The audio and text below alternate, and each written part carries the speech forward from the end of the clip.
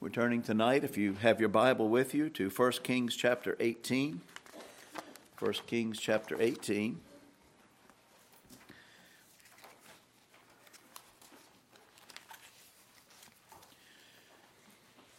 We've been making some studies in the life of the prophet Elijah. We come to chapter 18. And we're going to think for a few minutes this evening about confronting Ahab. Let's read it. 1 Kings 18 and verse 1. And it came to pass after many days that the word of the Lord came to Elijah in the 3rd year, saying, Go, show thyself unto Ahab, and I will send rain upon the earth. And Elijah went to show himself unto Ahab, and there was a sore famine in Samaria. Now look with me at verse 17 of this same chapter. And it came to pass, when Ahab saw Elijah, that Ahab said unto him, Art thou he that troubleth Israel? And he answered, I have not troubled Israel, but thou, and thy father's house, and that ye have forsaken the commandments of the Lord, and thou hast followed Balaam. Now therefore send and gather to me all Israel unto Mount Carmel, and the prophets of Baal 450, and the prophets of the groves 400, which eat at Jezebel's table. So Ahab sent unto all the children of Israel, and gathered the prophets together unto Mount Carmel. That's where we'll stop reading. Let's look to the Lord once again in prayer. Heavenly Father, we do thank you that we can have as the desire of our hearts to know more about our Savior, the Lord Jesus Christ. We thank you for this book that you've inspired and preserved so that we could hold it in our hands in this meeting and in our homes and wherever we might be. We can open it and think about your thoughts. We can learn how you think about every issue of life. And we can learn what we are and what you want to do in us and through us. And the wonderful life of the Lord Jesus Christ that you offer to us as a free gift. We thank you, Father, for these things, and we pray that you'll help us as we look into this book this evening, that your Spirit would have free course among us, that you would be able to convict us of sin and of righteousness and of the judgment that's shortly to come, and that your Spirit would be our guide and teacher and teach us the things that we need to understand in this hour. We're so grateful that you have thought about us, that you would consider us, that you would care about us at all. And what a joy it is to think about the fact that the God who made us is intimately concerned about every detail of our lives. What we think, where we go, what we do, what we choose, what we refuse. All the things that are going on with us, you know about it. You know the deepest needs of our hearts and the secrets that we all keep from one another. We know, Father, that all of it is open to you.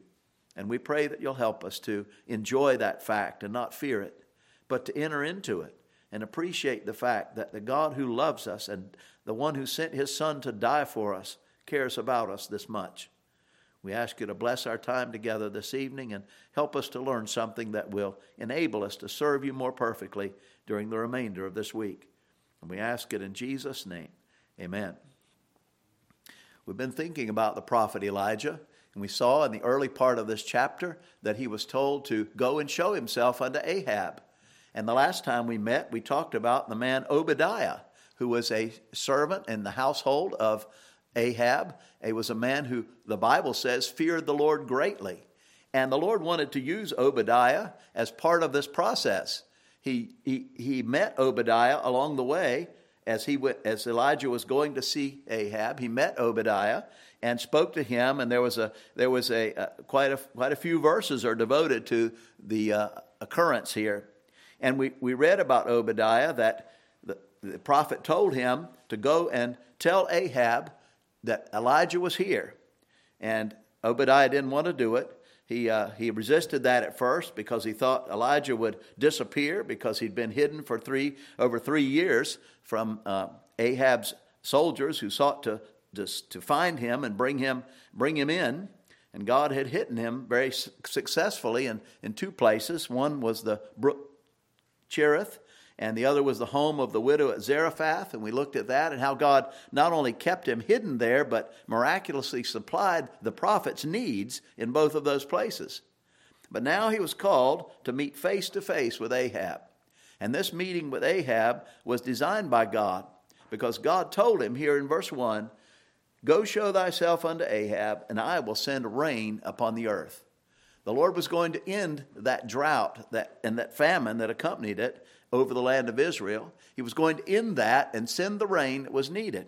But it would not be until the sins of the nation had been dealt with publicly. And that's what happens in the remainder of the chapter here. And we're going to get into that as the Lord leads. But right now, we want to talk about this meeting between Ahab and Elijah. This meeting between these two men is very interesting and very instructive. First of all, I want you to notice the effect of the drought and the famine on Ahab himself. The Bible says that the goodness of God should lead us to repentance. But that verse goes on to say, but it's possible to despise the riches of his goodness and forbearance, and after the hardness and impenitent heart, treasure up unto ourselves wrath against the day of wrath. So, the Lord sends a famine, and the Lord sends drought. But how does it affect the people of Israel? It didn't lead them to repentance. As best we can tell, the king and everyone on down the line continued in their worship of false gods, continued in their rejection of the commandments of the Lord. So how do you understand this? Think about, if you will, look with me at Isaiah chapter 26 for a moment. Isaiah chapter 26 mentions this very same issue. Isaiah chapter 26. And notice, if you will, verses 9 and 10. Isaiah 26:9 says this, "With my soul have I desired to see thee in the night. Yea, with my spirit within me will I seek thee early." And then the reason is given, "For when thy judgments are in the earth, the inhabitants of the world will learn righteousness." So we get the impression that when the judgments of the Lord are brought into the world, like this judgment against the nation of Israel, this judgment of a drought which produced a tremendous famine and a lot of loss, even loss of life, I'm sure. This was a terrible time. But it was God's judgment on the nations. And Isaiah says, "For when thy judgments are in the earth, the inhabitants of the world will learn. They will learn righteousness." But notice the next verse, verse 10. Let favor be showed to the wicked, yet will he not learn righteousness. In the land of uprightness will he deal unjustly, and will not behold the majesty of the Lord. So what is it? Will the judgments of the Lord produce the righteousness that God is looking for? Will they produce the repentance and the humility that God designs? Or will they be rejected? We read in verse 9, "When thy judgments are in the earth, the world will learn righteousness." But then in verse 10, "Yet he will not learn righteousness." And so it seems almost a contradiction. How can both be taking place?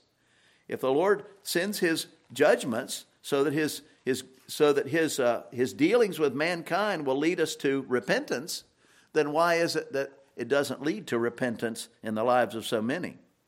Well, some people look at this and say, well, obviously, to them at least, this is the sovereign choice of God, because he sends the judgments, but he only makes them effective, they would say, to those who receive them and those who believe. But to those who do not, he does not make it effective to them. And so they make God the villain in the situation. It really comes down to that fact that they want to put the onus on God himself for choosing some and refusing others. But we understand from the Bible that the free will choice of every man enters into this. The free will choice. We even see it right here in that passage in Isaiah chapter 26. "Let favor be showed to the wicked," Isaiah 26:10, "yet will he not. Yet will he not learn. Yet will he not learn." There's a willingness or an unwillingness here. There's a choice to be made. David cried out when he was led to repentance by the judgment that God was bringing in his life, he was led to cry out, "Wash me thoroughly from mine iniquity. Wash me thoroughly from mine iniquity." And the prodigal son was led to cry out in Luke 15, "There was bread and to spare in my father's house." So the judgment that came into his life made him come to himself and see his need and cry out. The nation of Israel itself was led to repent by God's judgments. Look with me, if you will, at 2 Corinthians chapter 15 for just a moment. 2 Chronicles chapter 15.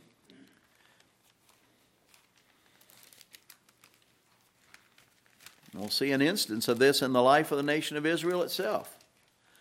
2 Chronicles chapter 15, and look with me at verse 5. 2 Chronicles 15:5, "And in those times there was no peace to him that went out, nor to him that came in, but great vexations were upon all the inhabitants of the countries. And nation was destroyed of nation, and city of city, for God did vex them with all adversity." So right here we see the Lord sending judgment into the world. He's sending judgment into the world because of the sin of the nation. And notice what happens in this case. Verse 7, "Be ye strong therefore, and let not your hands be weak, for your work shall be rewarded." And when Asa heard these words, and the prophecy of Oded the prophet, he took courage, and put away the abominable idols out of all the land of Judah and Benjamin, and out of the cities which he had taken from Mount Ephraim, and renewed the altar of the Lord that was before the porch of the Lord. And he gathered all Judah and Benjamin, and the strangers with them, out of Ephraim and Manasseh, and out of Simeon, for they fell to him out of Israel in abundance, when they saw that the Lord his God was with him. So they gathered themselves together at Jerusalem in the 3rd month, the 15th year of the reign of Asa. And notice verse 11, "And they offered unto the Lord the same time of the spoil which they had brought, 700 oxen and 7,000 sheep. And they entered into a covenant to seek the Lord God of their fathers with all their heart and with all their soul." So this is an example of the judgment of God in the world, leading to an actual humility and a repentance. The nation as a group was turning back to the Lord, renewing the altar of the Lord, and making a covenant to seek God with all their heart. That's amazing. So why does it work that way sometimes, but not other times? Why was the nation of Israel led to repentance in Ahab's time, and they did not repent? Well, Ahab's rebellion is typical. You might even think of Pharaoh and what happened to Pharaoh. Back in Exodus chapter 4 and verse 21, we read these words, "And the Lord said unto Moses, When thou goest to return into Egypt, see that thou do all those wonders before Pharaoh which I have put in thine hand. But I will harden his heart, that he shall not let the people go." And then in chapter 7, we read, "Then Pharaoh also called the wise men and sorcerers. Now the magicians of Egypt, they also did in like manner with their enchantments. For they cast down every man his rod, and they became serpents. But Aaron's rod swallowed up their rods. And he hardened Pharaoh's heart, that he hearkened not unto them as the Lord had said." So here's an example of how the judgments that came into the nation of Egypt there did not result in Pharaoh's heart being changed. As a matter of fact, he hardened his heart. He continued to harden his heart against what the Lord was doing. And so, how do we understand this? There has to be a choice. Turn with me. I know you're having to turn a lot, but this is worth putting your eyes on for sure. Joshua chapter 24. If you'll look there with me, we'll see how the Lord thinks about this whole thing. When the Lord sends trouble, when the Lord sends judgment into our lives, when the Lord sends difficulty, what is he trying to do? He's trying to draw us away from ourselves and help us understand our need, humble our hearts, and receive him. Draw closer to him. That's what he's about. Look at Joshua 24 and the words of Joshua at the end of his life to the nation of Israel. Joshua 24 and verse 14. He says, "Now therefore fear the Lord, and serve him in sincerity and in truth, and put away the gods which your fathers served on the other side of the flood and in Egypt, and serve ye the Lord. And if it seem evil unto you to serve the Lord, choose you this day whom you will serve, whether the gods which your fathers served that were on the other side of the flood, or the gods of the Amorites in whose land you dwell. But as for me and my house, we will serve the Lord. These words are familiar to you, I'm sure, but it's one of the very clear places of many, where the Lord makes it plain that he does not choose some and refuse others, but we choose. He makes himself available to every man, to every woman, to every boy, to every girl. He makes himself available to every person, no matter what nation they were born in or what religion they might be brought up under. He makes himself available to them. And that's the burden that's upon his shoulders. He said regarding his sacrifice on Calvary, "And I, if I be lifted up, will draw all men unto me." So that burden is not on our shoulders. That burden is on his shoulders. He will draw every single soul. But here's the problem. We think it's evil what the Lord's trying to do. We think it's to be rejected. It's to be resisted. And that's what Ahab did. He thought it was evil to serve God. And that's why he served Balaam and false gods. If it seem evil unto you to serve the Lord, choose you this day. Choose you this day. That's God's way. Choose you this day. No one's going to be able to stand before God and say, well, I never had an opportunity. I was never allowed to be a recipient of the gift of everlasting life because I wasn't part of the elect. That's just not going to happen. The Lord's going to make it plain so that every mouth will be stopped, that every person had ample opportunity to be saved. And they rejected it. They rejected it, and they still reject it. And that's why they're cast into the lake of fire forever. So the Lord is not going to play with people's minds and hearts and choose some and not others in some arbitrary way that we can only bow down to and respect. That's foolishness, and that's not in the Bible. Choose you this day whom you will serve. That's the answer to the question, the conundrum of why the judgments of God help some people and they seem to just make other people harder in their heart. The Lord is making it possible for every single person to receive him. And some will choose him, and some will believe him and serve the Lord, and some will choose the gods of the Amorites in whose land they dwell. Well, that's where Ahab was. Ahab's rebellion is pretty typical because every single one of us has an Ahab in our heart. We deal with a hard-hearted person ourselves. And Pastor Garrison's been talking to us about that, the depravity of our own nature and how bad it really is. And the reason why we don't trust the Lord more than we do is we don't realize how bad it really is. There's excellent messages that he's been bringing in that regard. But this verse in Joshua says to serve the Lord in sincerity and in truth. And those two things must go together. A lot of people are sincere. They believe things very sincerely and hold to their beliefs, but their beliefs are not in any way related to the truth as revealed in God's Word. You have to have both. You have to have the truth, but knowledge of the Bible is not enough. There are plenty of preachers who know some things about the Bible who are not saved.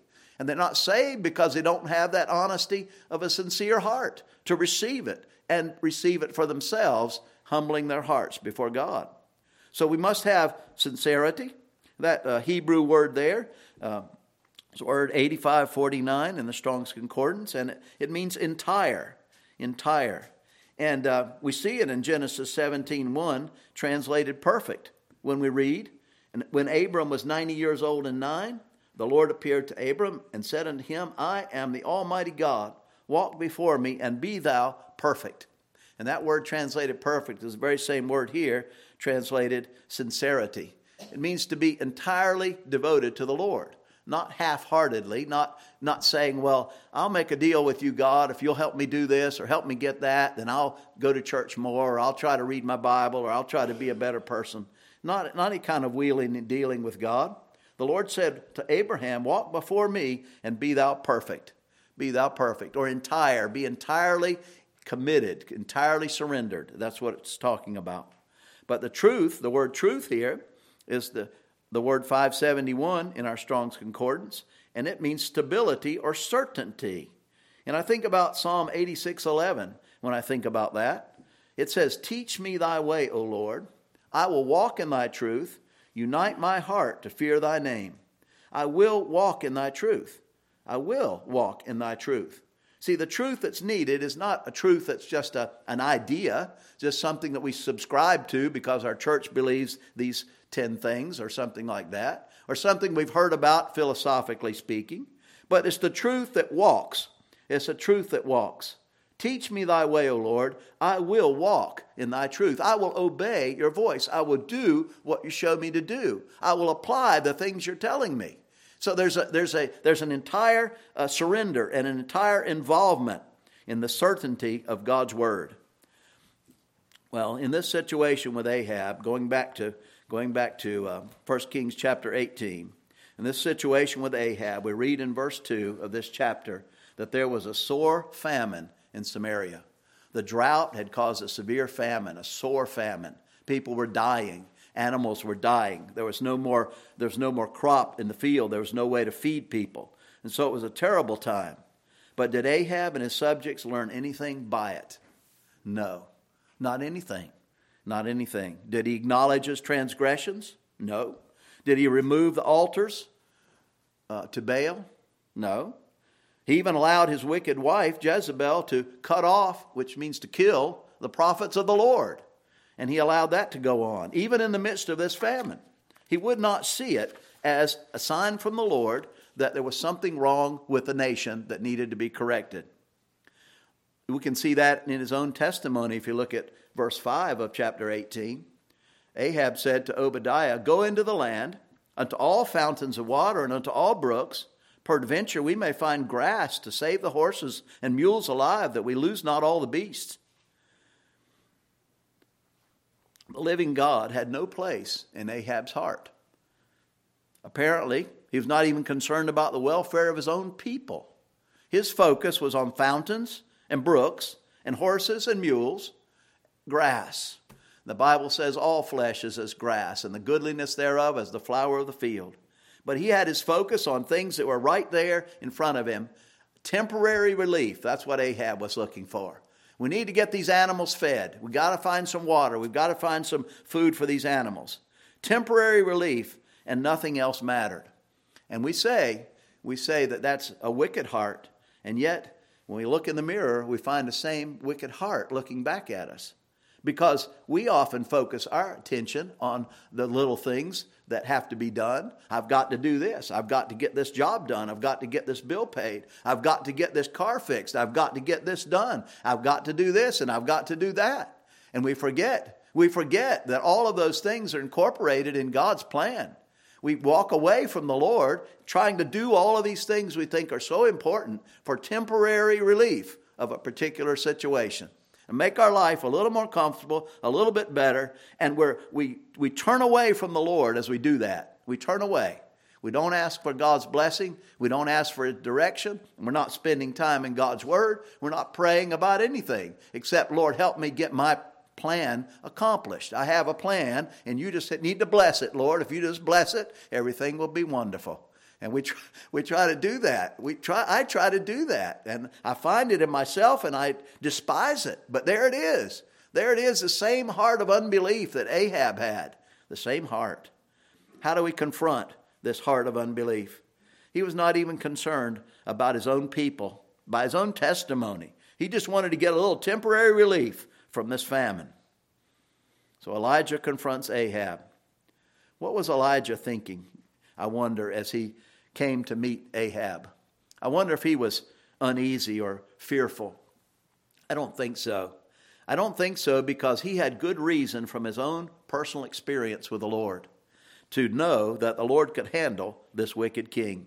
I mean, it had been over 3 years, and Ahab had been trying to find him, looking everywhere, even in the nations around Israel and within Israel itself, everywhere, using his informants and his people that were stationed throughout his kingdom to tell him where this man was so that he could apprehend Elijah. He thought that might somehow clear things up. If he could just get Elijah out of the way, then everything would be better. And the whole nation could gather around their worship of Baal without any interference from this prophet of God.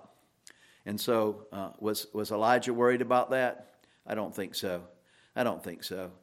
The Lord had kept him safe through all of that time from Ahab. And the Lord had told him to go and speak to Ahab, and the Lord would provide the means to do it. Very often, we are unwilling to face the King Ahab that we know within our hearts. We just are afraid. We're afraid because we're not convinced that the Lord can handle that old nature of ours. We just seem so possessed by it and so under its control and so affected by it. We often are fearful and afraid to trust the Lord and believe His promises when He says, faith is the victory. Faith in God is the victory. We don't want to take Him up on that promise. And so we're afraid. But Elijah pictures to us the right attitude toward that old King Ahab. He's not going to be afraid of him. God can take care of Ahab. And he might have been thinking, well, if I go and confront Ahab, he's going to come with his soldiers and he's going to throw me into prison or kill me. He's going to do me harm. But he can't do anything. Ahab is powerless apart from the Lord allowing something to happen. And the same way with our old nature. That's why the Bible says, reckon yourselves to be dead indeed unto sin. We're to believe that because God says it so. We're crucified with Christ. We don't have to give in to sin and selfishness. We don't have to. We've got to take God at His word and take a stand there. Just like Elijah confronting Ahab. Ahab was a great king with lots of power, but he was under God's control. And so is that old nature of ours if we'll see it. What about Ahab's attitude as he came to this meeting? I'm sure he was incensed that Elijah had appeared on the scene after he'd looked for him all that time. But I think he was half afraid too. Because I think about John and his relationship to Herod. In Mark chapter 6, we read Herod feared John. Herod was a king, and John was a prophet. For Herod feared John, knowing that he was a just man and a holy, and observed him. And when he heard him, he did many things and heard him gladly. So Herod, even though he was a ruler, was a man who observed this just man, John, and saw that he was a just man and a holy man, and was willing to hear him from time to time. And I think Ahab was much like that. He would like to kill Elijah, but on the other side of the coin, he was afraid of him. He was afraid of him because he knew that it was his prayer that brought this drought and famine into the nation. And so he was a little bit respectful in that way. But he still didn't receive him. He still didn't believe him. I think about Felix in Acts chapter 24. The Bible says, and as Paul reasoned of righteousness, temperance, and judgment to come, Felix trembled. He trembled. But then he said, go thy way for this time. When I have a convenient season, I will call for thee. I think that's much like Ahab. He really didn't want anything to do with the God of Elijah. But at the same time, he trembled when Elijah talked about righteousness, temperance, and judgment to come. I believe that's the way Ahab was. And so here he comes. He comes and he reveals himself by his words. He reveals his heart by his words. Look at verse 17 of 1 Kings 18. And it came to pass when Ahab saw Elijah, that Ahab said unto him, art thou he that troubleth Israel? That was his word. Art thou he that troubleth Israel? Blaming Elijah for the problems in the nation. But isn't that what people do today? People who don't know the Lord blame Christians and the preaching of righteousness from the Bible as what's causing the problems in society. If we could just throw out the Word of God and throw out all that preaching and all of that teaching, then we could just move on to greatness and make the world a better place and just love one another and solve all the world's problems. The Christians are the problems. They're the ones who are causing the trouble. And that attitude hasn't diminished at all. It's still around today. Blaming God and his people for all the troubles that are being faced. But you see, this old Ahab that lives in our hearts does the same thing. We blame God or his people for the troubles that we're facing. Oh, if that sister so-and-so, if she would just do right, or if that brother so-and-so would just get things right in his life, then my job would be a whole lot easier. And we look at others that way. And that's the same attitude of Ahab. The same attitude of Ahab's, thinking that the problem is really God. He's not moving on our behalf the way we'd like, or his people are not moving on our behalf the way we'd like. And that's where the problem's coming from. But the problem was not coming from Elijah. The problem was not coming from the prophet of God. It was coming from Ahab himself. And in verse 18, Elijah answers him and says, I have not troubled Israel, but thou and thy father's house, and that ye have forsaken the commandments of the Lord, and thou hast followed Baalim. So not only does Elijah turn the charge back on Ahab, but also gives the proof of it. He says, here's the proof. You've forsaken the commandments of the Lord. The Lord said, I am the Lord thy God. Thou shalt make no graven images. And both of those first two commandments were broken by Ahab and the people of Israel as they worship these false idols. Thou hast followed Baalim. The word Baalim there is a plural word. Baal is the singular and Baalim is plural. They had all kinds of gods and goddesses that they worshiped. But primarily, the god Baal was the god who was a god of fertility and supplied the rain and the crops, and was the one who gave the good crops and the food. And yet for 3.5 years, Balaam had done nothing for Israel. Balaam had not been able to do anything for these people. And yet they continued to worship this false god. He was not doing anything for them, and yet they continued to believe him. Balaam's mother was Asherah, and she was a goddess and also the mistress of Balaam. When they practiced this Baal worship, they did what's referred to as sympathetic magic. Sympathetic magic. And that's where you do things to try to get the gods that you're worshiping to do things. So you do it, and that helps them do it, and that makes the world go around. And that was the idea. And so that's why they had all kinds of immorality. They had adultery, they had fornication, they had incest, they had homosexuality. But all of those things were practiced in an attempt to get the father god, the Baal, and the Asherah, the mother goddess, to get them to have relationship so that would make the crops grow and the rains come and everything be better. It's gods that have the same wicked attitudes, the same wicked behaviors that people enjoy and the ones they want to be a part of and participate in.